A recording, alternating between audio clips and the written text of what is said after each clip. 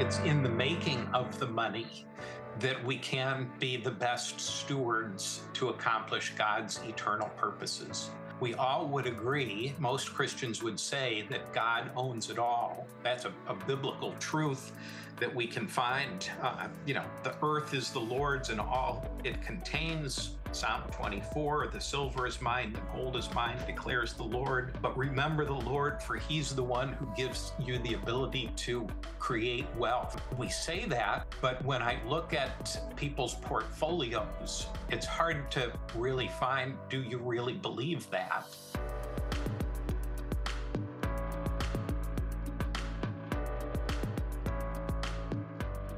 Welcome to the Generosity Now podcast, where we bring you inspiring stories of generosity and whole life stewardship. Our goal is to showcase individuals and organizations making a positive impact on our communities and across the globe. I'm your host, Eric Most, president of the National Christian Foundation, Rocky Mountain Region, and I'm joined by my incredible co-host, Lori Bossert, VP in our office. Lori, how are you doing today? It's a wonderful day. God's just really been good to my heart this morning. Amen. Yeah, reconnection of old relationships is going to happen today on the show, which is a lot of fun. Today, we have Don Simmons, author of the book, The Steward Investor, Investing God's Resources for Eternal Impact. Don is not your typical investment expert.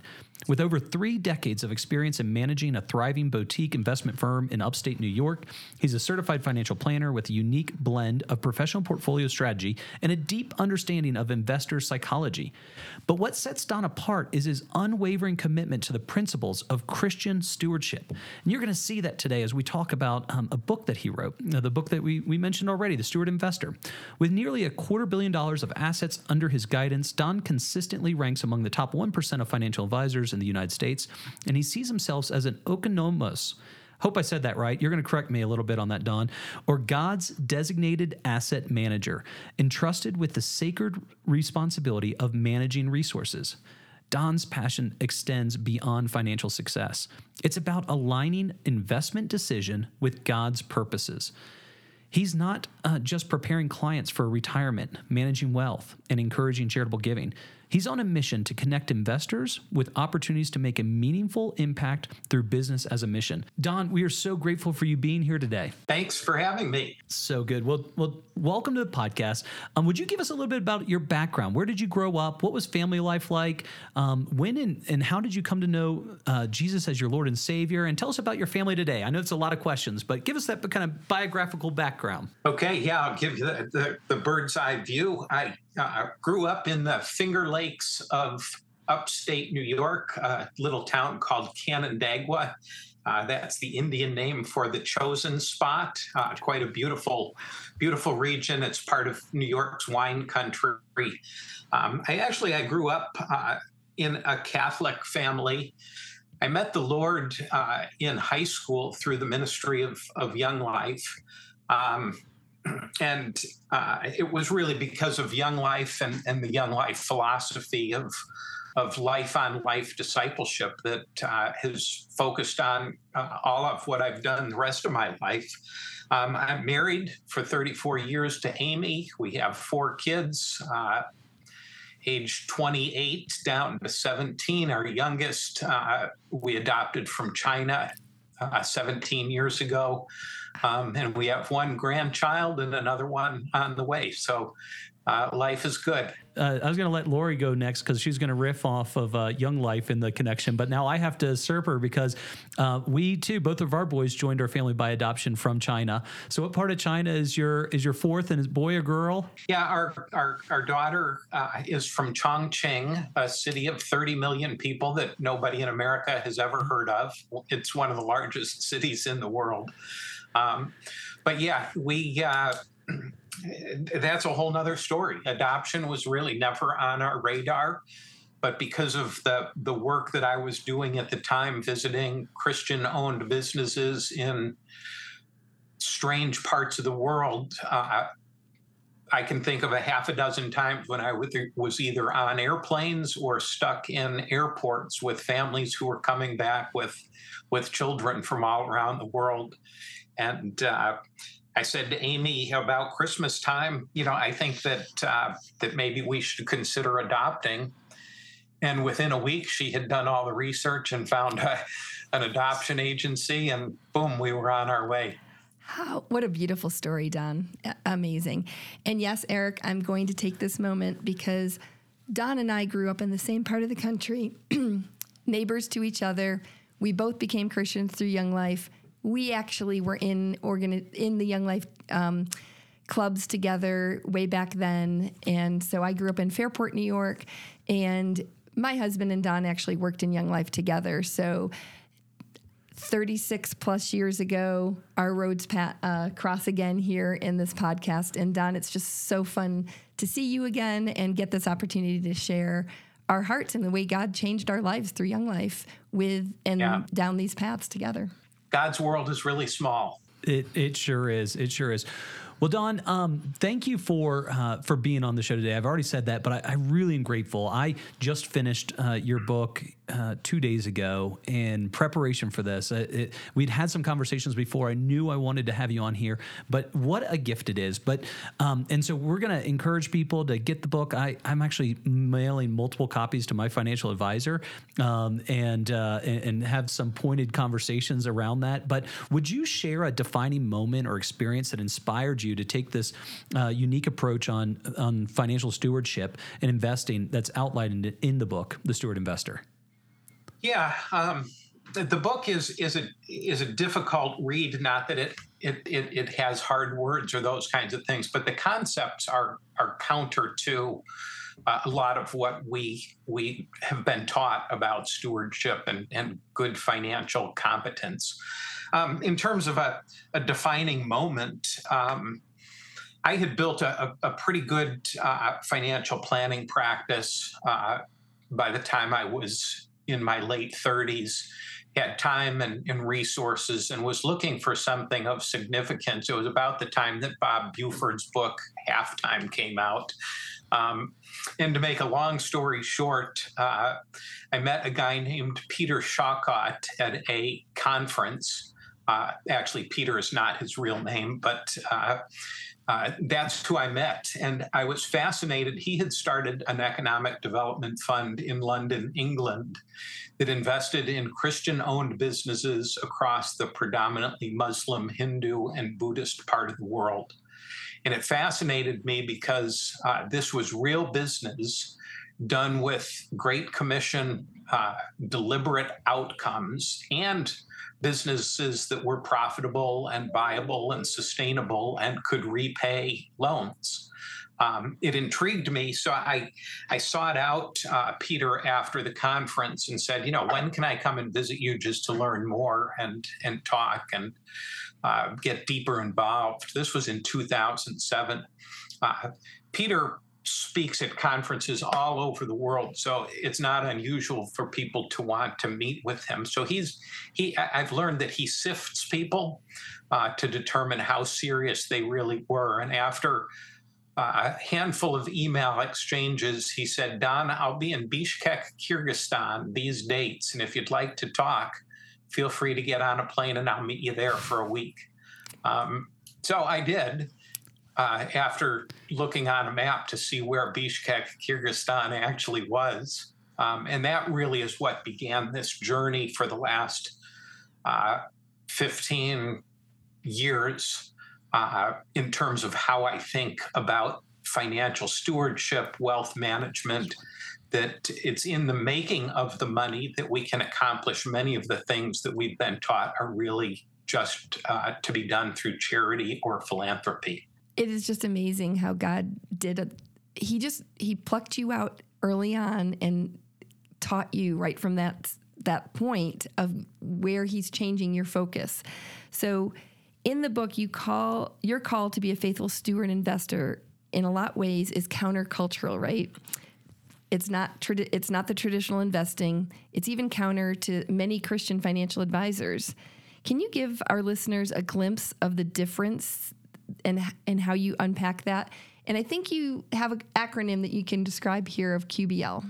There are a myriad of books on stewardship, Christian stewardship, and most of them deal with one of two things: either financial competence, how we can invest and save and budget and those kinds of things. The Dave Ramsey Financial Peace University is fantastic at that. And then there's a lot of books that talk about what do we do after we've made money and save money, that we should be generous with it. I've simply come to believe that it's in the making of the money that we can be the best stewards to accomplish God's eternal purposes. I think we all would agree, most Christians would say that God owns it all. That's a biblical truth that we can find. The earth is the Lord's and all it contains. Psalm 24, the silver is mine, the gold is mine, declares the Lord. But remember the Lord, for he's the one who gives you the ability to create wealth.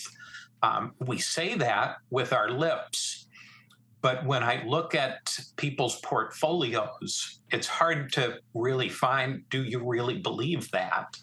I can look in your checkbook and see that maybe you've written some checks to charity, but can I look at your IRA account or your 401k account and find evidence that you believe that God owns that? Is there evidence that your investments are accomplishing Great Commission purposes? Is there evidence that you are fighting human trafficking or trying to alleviate poverty through your investments?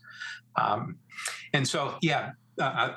term that we use for the kind of investments that our family seeks is quadruple bottom line, QBL investments. These are investments that don't just receive a financial return, that's one bottom line, but we want to see social impact, things like poverty alleviation or caring for the vulnerable of society. So that's social impact. We want to see good environmental stewardship, not exploitation of the planet. We're to care for the planet and its resources. And then the fourth bottom line would be a spiritual dimension. Is there a deliberate attempt through business and investment to accomplish the true purposes that God has put us here for? And that would be making disciples, and basically advancing the kingdom of heaven here on earth. So can we see investments, not just donations in your life that are accomplishing those things? And that spiritual, your fourth point, that spiritual, that does not limit itself to Christian ministries, because we can do that spiritual side through corporate America also in how we run businesses. Oh, absolutely. I love the way that Eugene Peterson paraphrases John 1:14, that God became flesh and moved into the neighborhood.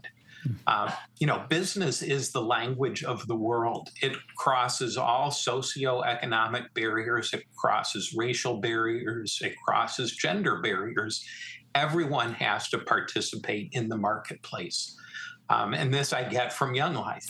This is where we earn the right to be heard. When we do business for the glory of God, we advance his kingdom on earth. And as an investor, I recognize that investment capital is the fuel that businesses run on. So we need an investor mindset that can capitalize businesses in difficult places where it might be harder to actually do honest business, places where corruption is the norm, where you might use the term brain drain, where the educated people have left those countries because there's no opportunity. If Christians aren't going to be there, moving into the neighborhood and being evidence of the salt and light of the gospel through business, who is going to do it? Yeah, as Lori said, what you're proposing and suggesting, and I agree with completely, is so countercultural to so much financial planning, even Christian financial planning.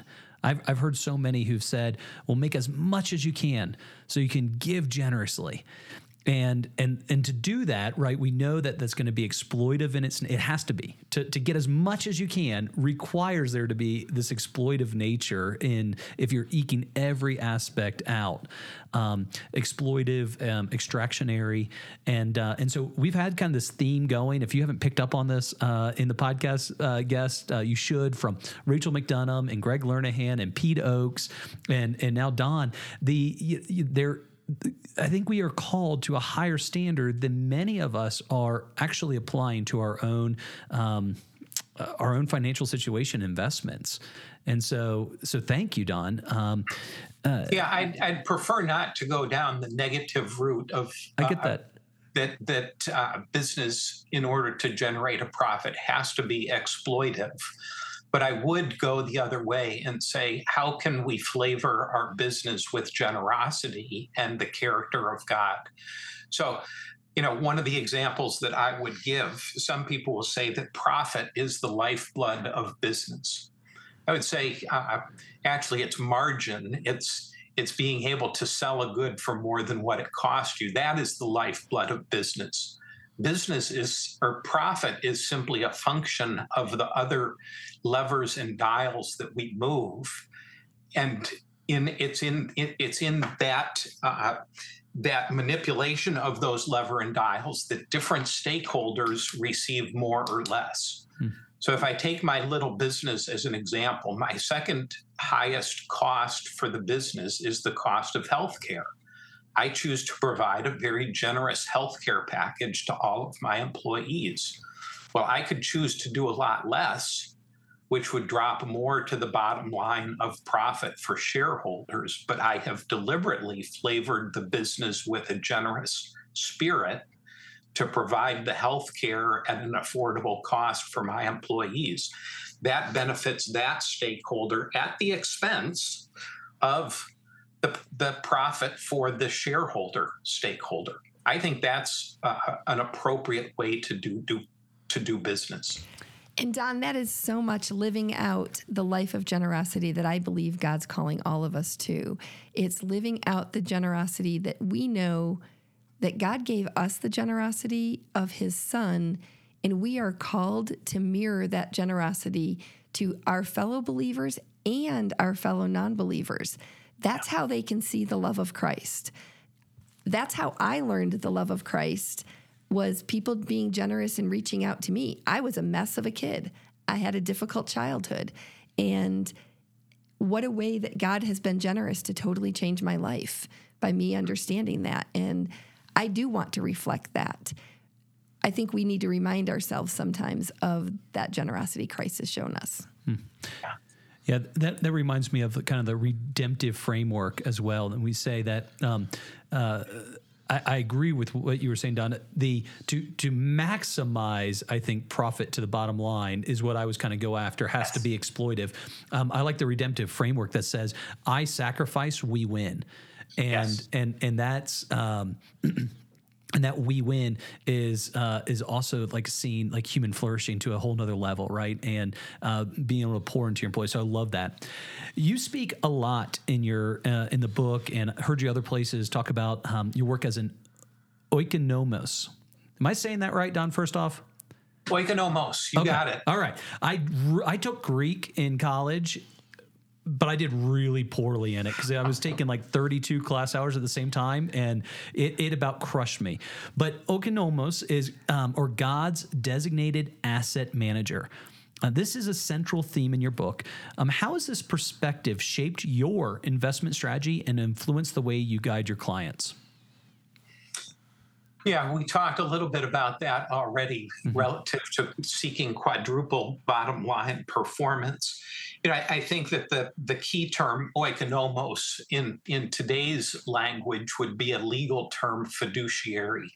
A fiduciary is one who has a legal responsibility to do for the true owner what the true owner wants to accomplish. And I think that perhaps where we've become a bit off of the mark when we interpret stewardship, we interpret it, as I said, as financial competence for ourselves. So the seeking of maximum financial return at the lowest risk is really something that's for ourselves. As a fiduciary of God's resources, we should ask, what are God's purposes? And then align investments in accordance with what his purposes are. And those would be those quadruple bottom line kinds of investments. But seeking Great Commission outcomes, to me, is it's not a negotiable. And yet our financial planning generally focuses on maximize return, minimize risk, minimize taxes, so that I can educate my kids, have a comfortable retirement, buy a vacation home.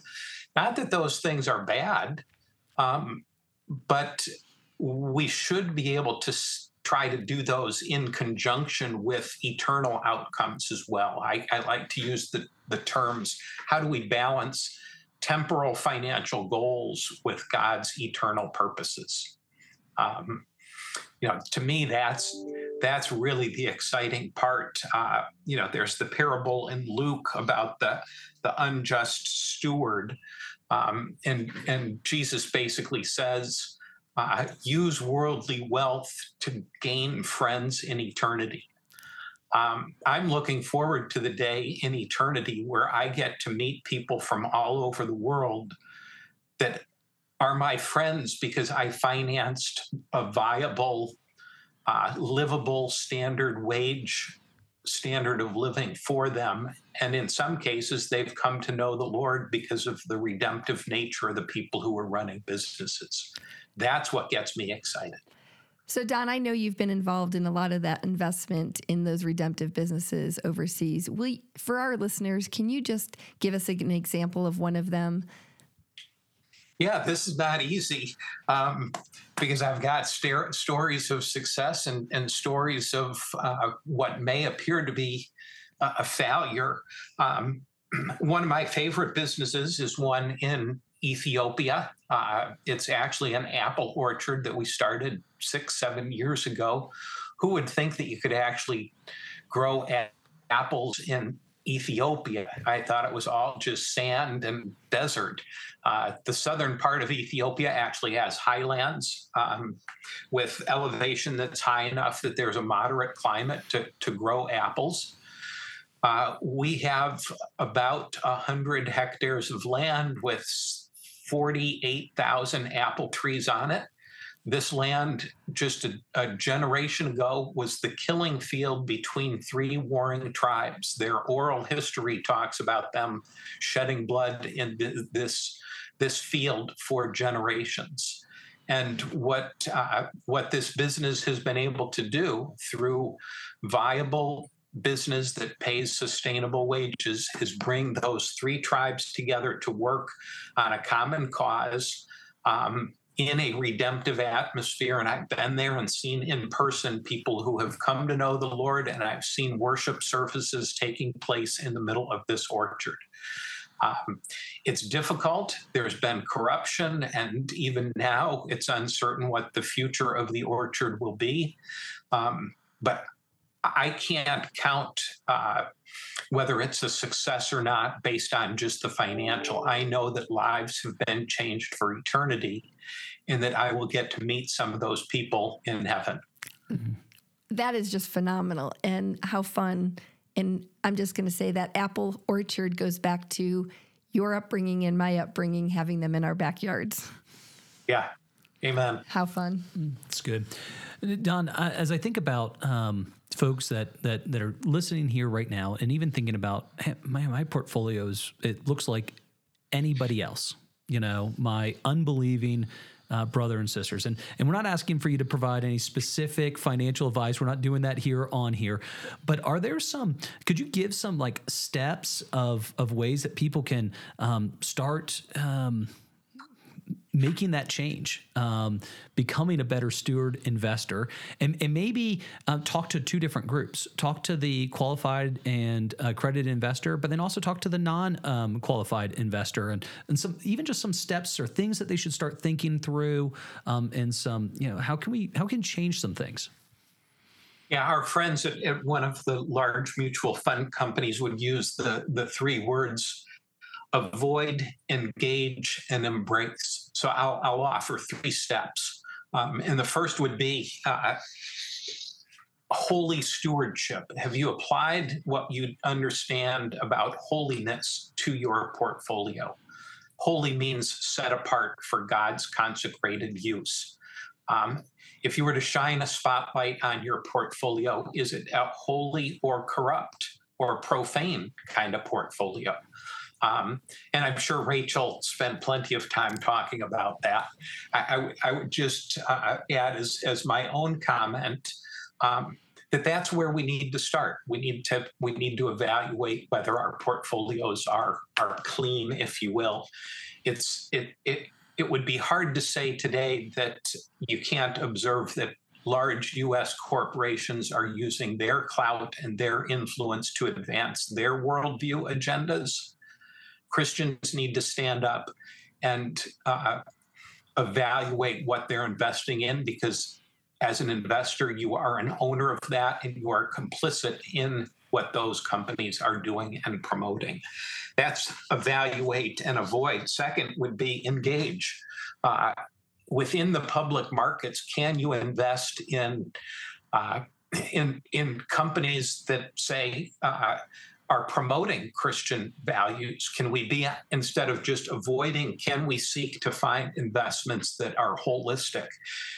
Perhaps a real estate program or a corporation that includes chaplaincy in the context of the business. And there are many of those out there.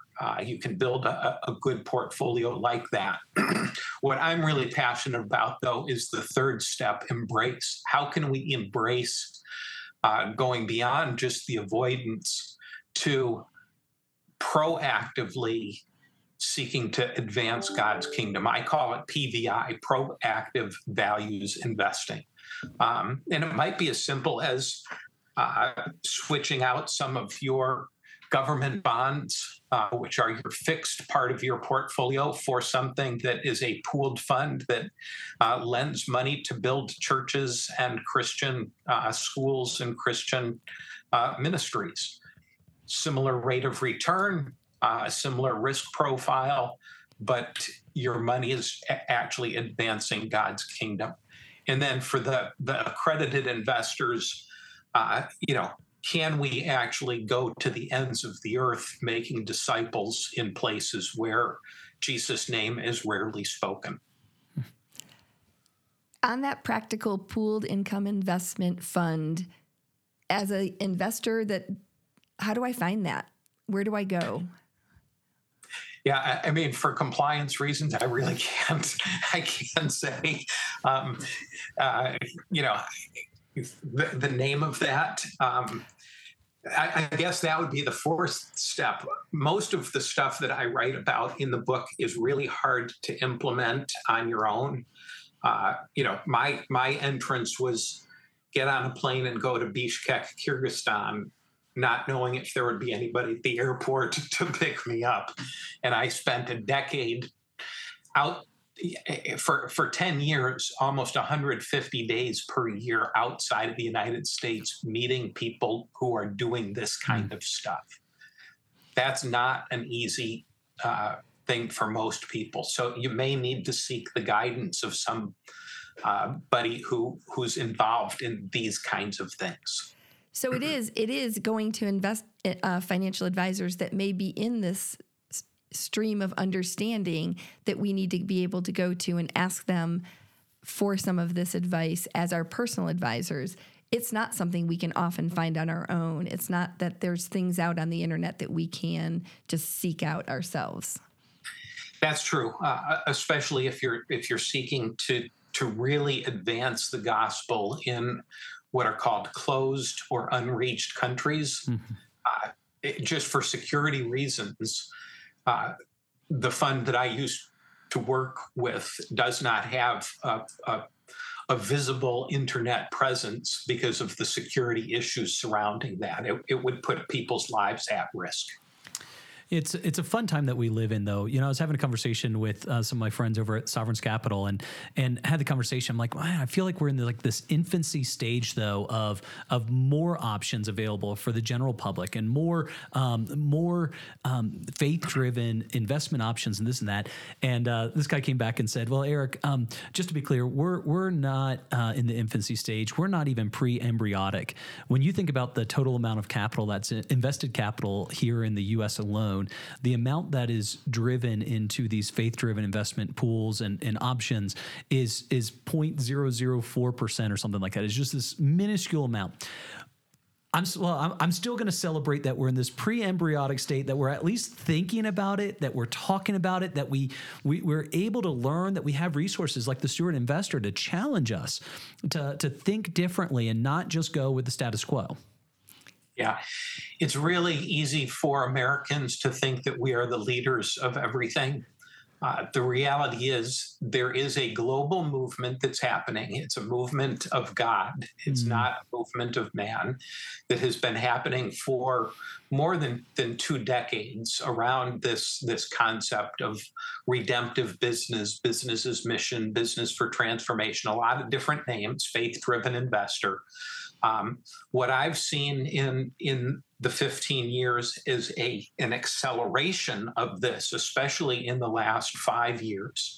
That being said, Christians remain at least a decade to 15 years behind the secular world when it comes to aligning their investments with their core values and beliefs. We should be leaders of that, but we are easily a decade behind. So we have a lot of catching up to do. And a lot of it is simply our false notion that stewardship is simply about financial competence to benefit ourselves. That is the spirit of mammon that needs to be broken before what I would say capital is really well deployed for God's eternal purposes. Yeah. Greg Lernahan quoted your book about something about a pit bull and Christian investors. I don't know exactly how that one went, but I think it was easier to take a bone from a pit bull than it is to get a Christian investor to take a concessionary return or something like that. Well, it's just to try to get Christians to invest in these kinds of projects. Okay. It's simply because we need to dispel the notion that donations are sacred and investments are secular. People are happy to, and I don't like it when development people call their donation raising investing, because it's not. When you assume that you're going to lose 100% right off the bat, that is not an investment. That is a donation. We need to dispel that the sacred things that we're trying to do should always be funded through donations. Investments frequently are a better way to do that.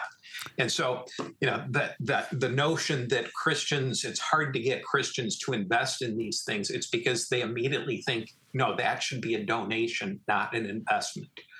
Where what I've seen, and I believe to be true, is that the business itself can frequently have a stronger impact in a culture or a society or a community than philanthropic dollars can. And I spend a whole chapter just on that also. Well, that's why we even here at the Generosity Now podcast, a podcast of the National Christian Foundation, which is the charitable side, are even having these conversations, though, because we know that our charitable dollars cannot solve the greatest issues around the world. It's a lot of times it's ineffective, and we need business. And you talked about the unengaged and unreached people groups, the hard places of the world. It's really hard to go in with this giant Christian missionary banner into those lands. Actually, they deny you entrance, but they welcome business. They welcome engineers. They welcome wealth creation opportunities in their country. And it's just a better way a lot of times. So many times it's a better way. And so that's why we even elevate this conversation, which seems kind of weird, being that we're the donor advised fund and the charitable fund side of things. But no, we need to have a holistic view of all of our capital, not just our charitable capital. If you'd let me for a minute just speak to those who have donor advised funds. Because this is the easiest place for someone to start to invest. Too many times we feel like the donor advised fund that we set up is still our resource, and so we want to control it. I can't help but think that the way donor advised funds are used today looks very similar to Jesus' experience with the money changers in the temple. They used the rules of the day in order to get maximum benefit for themselves. But he said, your hearts are cold toward the things of the Lord. When we take full advantage of the tax benefits for ourselves, but never actually deploy those resources for the charitable purposes for which you got the tax deduction, I think that's a lot like the money changers. And so I challenge National Christian Foundation and the other DAFs that are out there and the people who have tens of thousands or hundreds of thousands or millions of dollars in their DAF accounts that are sitting in publicly traded S&P 500 kinds of investments to get market-like returns. When are you going to actually deploy that for God's eternal purposes, the reason for which you got the tax deduction? And you can do that via investments. You don't have to just give it away. I'm going to give a slight defense for the folks here at NCF and the givers because they are unique, I think, in the DAF world. When you think about charitable giving in the DAF world, last year, givers gave into NCF a little over $2.4 billion, granted out over $2.2 billion through to nonprofits, including impact investments. And so many that decide to partner with NCF have that framework of let's get these dollars deployed. And so I'm going to create a little bit of defense for them, but we also know that there's an immense amount of money sitting in donor advised funds that go untouched. And then one last plug, we don't do this often, but within the NCF world of donor advised funds, we just issued last October 5 different faith-driven investment pooled options that are fully liquid. And I personally moved our entire DAF balance into the faith-driven investment pools, and so that we are getting a return, and it's also making an eternal return and impact, and that's our joy. And so I'm grateful for that. And I don't think you were picking on us, but I am going to sit there and say, hey, I think that the folks, the givers that work with NCF are doing a good job. But we also know of some that are sitting back, and we would say, like NCF, we long to see each person reached and restored by the love of Christ. We do that by mobilizing resources. We want to see these dollars being active, be it through investment, the options through using your donor advised fund to invest in these options are fantastic. It actually lowers the bar as well, which is great. We won't go into all those things. You get me excited here, Don. But yes, we want to activate these dollars. And so. And Don, you are totally correct. We do also encourage our givers that have balances, that when they're trying to think about what to do with those balances, that this impact investing is a great way to do it, that they can loan the money out. They can help other businesses. And many of these are business owners that have sold some of their business. And so they, as business owners, we try to encourage them to keep going as a business owner of some of these other organizations that are doing these social impacts that are really helping, giving the dignity of jobs, helping the economy in these other locations and these other parts of the world to grow out of their third world nature and really help the whole economy and the people. That's the whole idea, is really showing the love of Christ. If I could, I'd add one other thing that I'd challenge. Come on. With large DAFs, because only 1% of the population is wealthy enough to really use a donor advised fund. So how do we use DAF money to actually democratize and create products that would be available for the non-accredited investor to invest $100 or $1,000 into redemptive investments. So I would challenge and encourage staff holders to become catalysts for creating products for the rest of the body of Christ.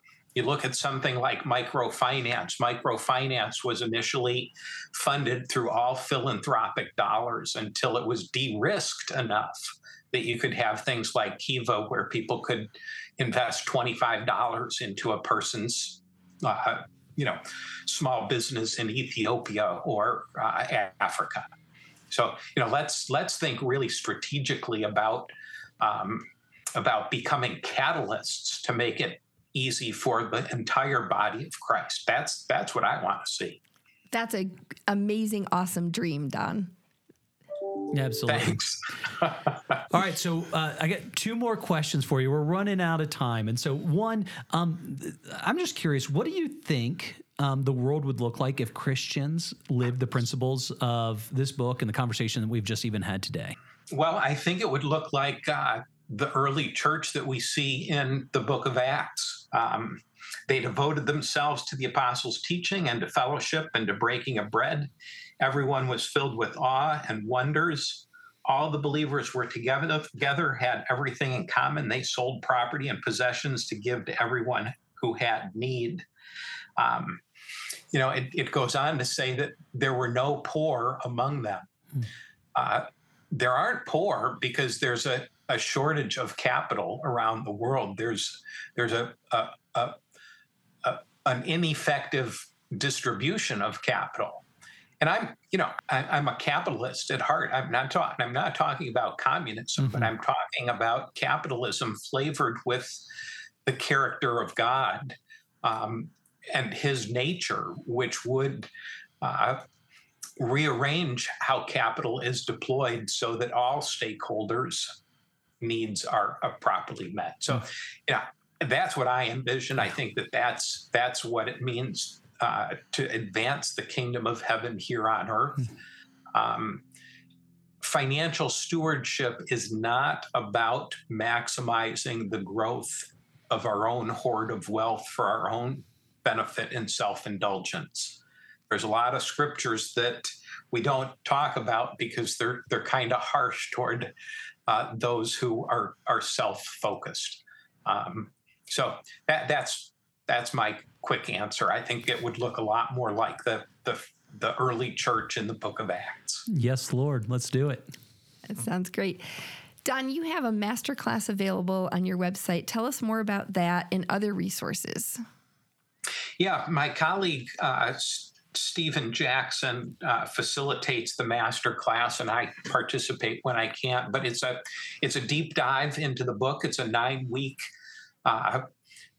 study, typically 10 to 15 people in a group. We've found that really the best way to digest this content is actually in community, where people can tell stories and sharpen each other and be challenged by the concepts there and argue a little bit and just wrestle with the material. So we've had about half a dozen of those classes so far.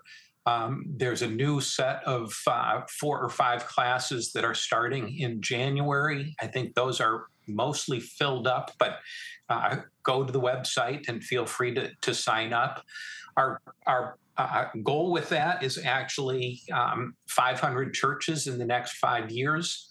We believe it's a really good follow-on to the Financial Peace University that so many families have benefited from. This just takes Christian stewardship to a deeper level. So that's what the master class is all about. That's fantastic. I'm excited to hear about it or hear more about it, because I actually went and signed up for it in January. I have to block some time on my calendar, but I'm actually really looking forward to it. And so that was at thestewardinvestor.com, if I remember correctly, and we're going to link that to the show notes. That was the correct address, right? Yes, Well, perfect. thestewardinvestor.com. Correct. Yeah. And you had a lot of other things. That's a great place where you can get this book. You can get it in both the hardback, or I mean the paperback version. You can get it on Kindle. You can get it on Audible.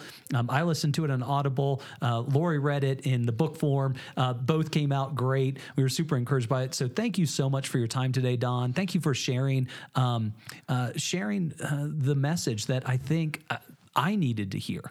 And I think many others do. And so thank you for the work that you've been doing and for your vulnerability and joining us today on the Generosity Now podcast. Thank you for having me. This has been wonderful. It's so good. Well, hey, on the Generosity Now podcast, we do seek to inspire, equip, and connect our listeners for generous kingdom impact and whole life stewardship. For more information on us, please check us out at ncfgiving.com/Rocky Mountains or generositynow.org. And go ahead and subscribe to our podcast. Leave us a 5-star review and share it with your network. And I really mean that. If you just take this one and text it to somebody else, it would mean the world to us, and hopefully it would impact them and many others. And each week we close with a doxology. And this week we're coming out of 1 Corinthians 5:15, which says, "And he died for all, that those who live should no longer live for themselves, but for him who died for them and was raised again." Amen and amen. Amen.